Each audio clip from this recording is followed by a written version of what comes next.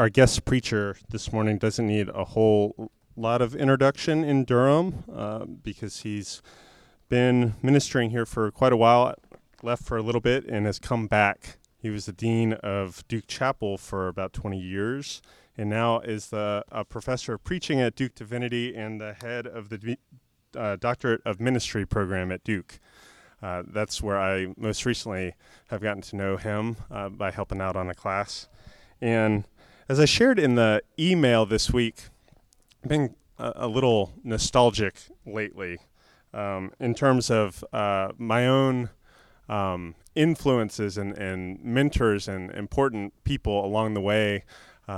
If you know me well, you've probably heard me talk about people like Marva Dawn, who recently passed away, and I'm reading the Eugene Peterson biography right now, which is wonderful. And as I shared in the email, Dr. Willimon's book with Stanley Hauerwas is another one of those high watermarks and kind of momentous things that I read early in ministry career that really set some things in motion and began forming an ethos and some instincts for ministry. And so I'm so thankful to have him here with us today. I'm going to invite Wayne to read from Matthew 6 as we continue in our study of the Sermon on the Mount and turn towards the Lord's Prayer.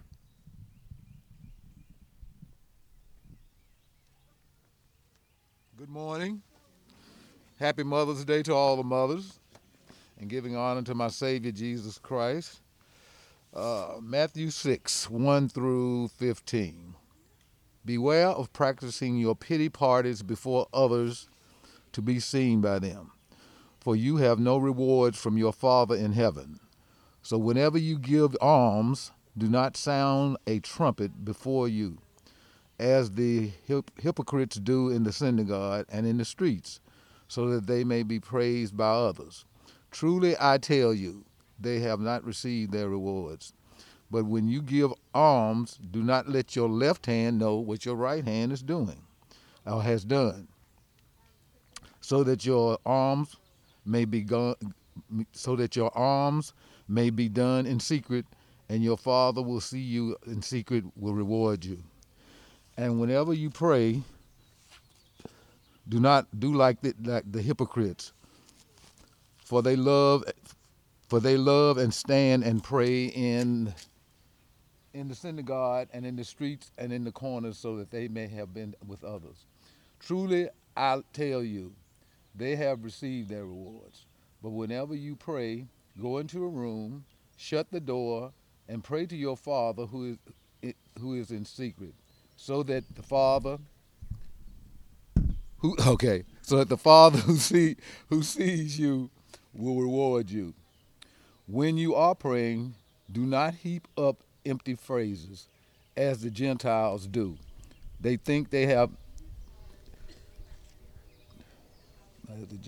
as the Gentiles do, for they think that they will be heard because of their many words. Do not be like them, for your Father knows what your needs before you ask for them. Pray then this way: Our Father, who art in heaven, hallowed be your name. Your kingdom come, you will be done, on earth as it is in heaven. Give us this day our daily bread, and forgive us our debts, as you have forgiven our debtors. And do not bring us to this time of trial, but rescue us from the evil ones. For if you forgive others their trespasses, your heavenly Father will also forgive you. But if you do not forgive others, neither will your Father forgive your trespasses. Thank you.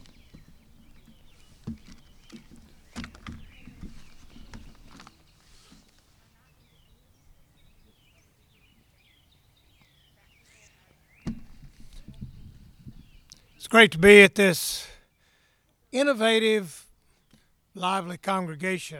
I feel today like a old, aging mainline person who's been pushed to the edge of the future of the church. So thank you. And it's wonderful to know Chris to be with you. Here, I have no idea about the music stand. That's Dave, thank you. I won't use it. I'm scared of it now. Yeah. That's fine. That's fine. That's good. Wayne has read us from Scripture, the Bible. The Bible is a big book. What is the Bible about? Well, God, but more specifically, it's okay to think of the Bible as a report of a 6 millennia long conversation between humanity and God. In the Bible, people talk to God, and God listens, and God speaks, and people listen. A conversation.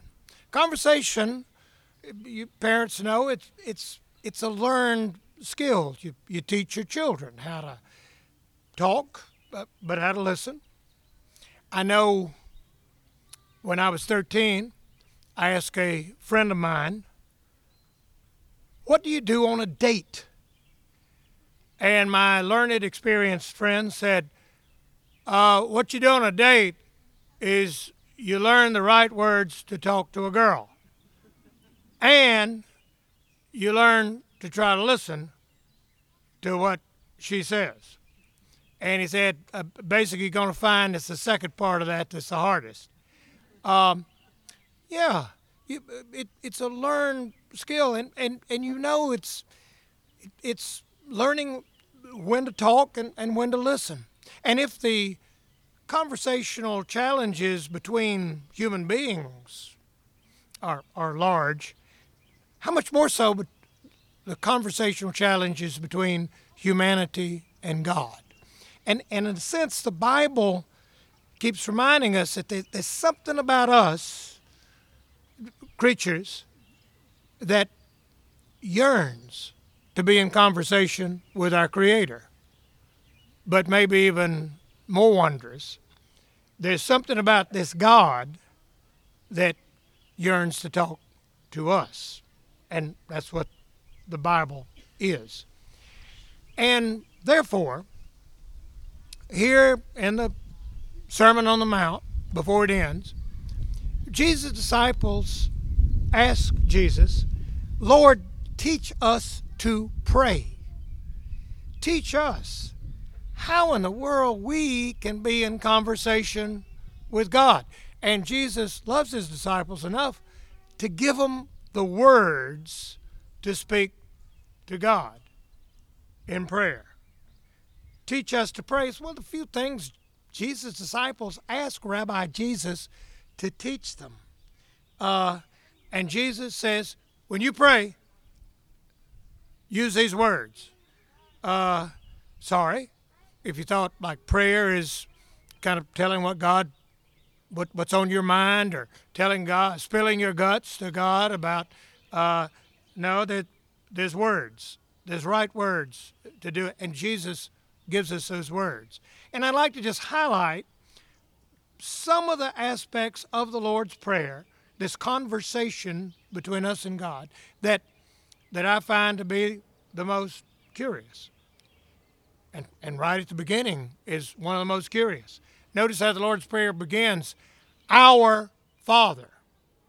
Our Father. Sorry.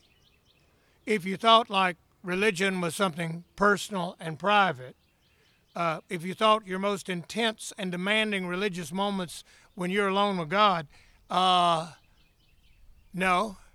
Right at the beginning of the Lord's Prayer, Jesus makes our relationship with God public, communal, group, and our Father, which has implications. That means if you say "our Father," that means that like the people sitting next to you, if God is the Father, they must be your sister, your brother, your siblings in Christ.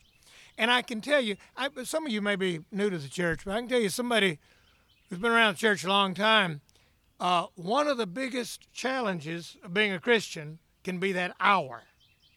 The fact that salvation in Jesus Christ is a group phenomenon. That Jesus calls individual disciples, yeah. But what is the first thing he does? He puts them in a group.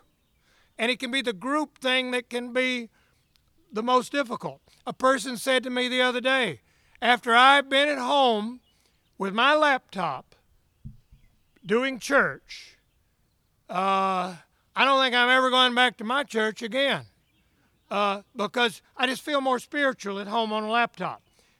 Yeah, it's a lot easier that way.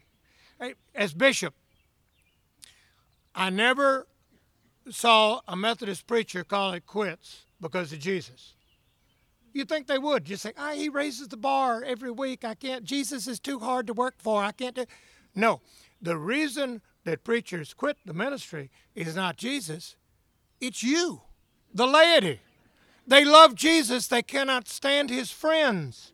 So that our Father, where Jesus makes prayer go public, it says, it's as if God says, well, it was nice to hear from you in prayer, but where are the others? We pray this in unison. We pray it together. Maybe because conversation with God is so demanding, you need some help from friends to work up the courage to go to God in prayer. Our Father. And then, immediately, the Lord's Prayer gets into politics. Your kingdom come. Your will be done. Sorry, if you thought like Christianity was something like personal, private, something in your heart. No, Jesus immediately, your kingdom come. Your will be done. What's natural is to think of prayer as a time when I come to God and I get my kingdoms enriched, my kingdoms, my power, my glory. Your kingdom come, your will be done. It's as if here in the Lord's Prayer we pray, bring it on, Lord. Come on. Your kingdoms, which are often so much at odds with our kingdoms, your kingdom come, your will be done. Prayer gets difficult there because, prayer is often what I will, what I want. No, we're talking about prayer now is wanting what God wants. I got a friend. He says he can sum up the Christian gospel in one sentence. God is going to get back what belongs to God. To be a Christian is to be somebody who believes God's kingdom will come on earth. God's will be done on earth as it is done always in heaven. And so, therefore, by implication, to be a Christian is to be somebody that not only prays for God's kingdom, but says, Lord, let your kingdom come now on earth. Let your will be done now on earth. Only to hear the Lord say, well, guess who's going to help me do that? To pray this prayer for the kingdom to come is to step up and be enlisted in that kingdom work. But this brings to one of the most curious things about the Lord's Prayer, I think, and that is, whereas most of us think is prayer is when you come and you tell God what you want and what you need. Human need isn't mentioned in the Lord's Prayer till the prayer is nearly halfway over. The first half of the prayer is all about God and what God wants. The second part of the prayer, we finally get around to what we want. And then we pray for bread, but only for bread enough for today, daily bread, and for forgiveness. Forgiveness? You mean our greatest need from God is for forgiveness, for restoration, of the relationship with God that we break through our sin and rebellion. And then for bread, but for daily bread. And right here, I think the Lord's Prayer gets to be specifically challenging. As if to say, okay, you've asked God for bread and for forgiveness, but then Jesus adds that, forgive us as we forgive others. And right at that point, we move from kind of asking God for gifts to God saying, wait, now you can do something for me. Don't simply ask me for forgiveness, but you become a forgiver. And maybe then prayers moves from listening to God to starting to listen to myself as I ask God, Lord, give me the ability to want nothing more than bread, daily bread. And for me, among people whose biggest problem is often not lack of bread, but too much bread, how can I feel responsibility for somebody for whom simple daily bread is something for which they must beg? And make me a forgiver, as I have been forgiven by you. St. Augustine and his congregation in North Africa noted that when they would pray the Lord's Prayer together, our Father who art in heaven, the kingdom come, give us this day our daily bread. And when they got to that phrase, forgive us, they would all go silent. And then the preacher would go on, and when they'd get to, and power and glory is your, and Augustine said, I got to give you credit. You know that you have no intention of going out of this church and forgiving those who've wronged you in similar ways that you have wronged God. At least you have the integrity not to pray that phrase, because you have no intention of doing it. But to pray that phrase means, I'm going to step up, Lord, and try to do something hard for you. I'm going to try to forgive as I've been forgiven. But that leads me then to maybe the most curious thing of the Lord's Prayer. And that is what's not said by Jesus in the Lord's Prayer. I visit around a lot of churches. Sometimes when I visit a church, the pastor will say, are there any prayer requests? And that begins the sick list. I notice there are never any prayer requests for anything but health, medical, sickness, the deterioration of older adults like me. Nothing else.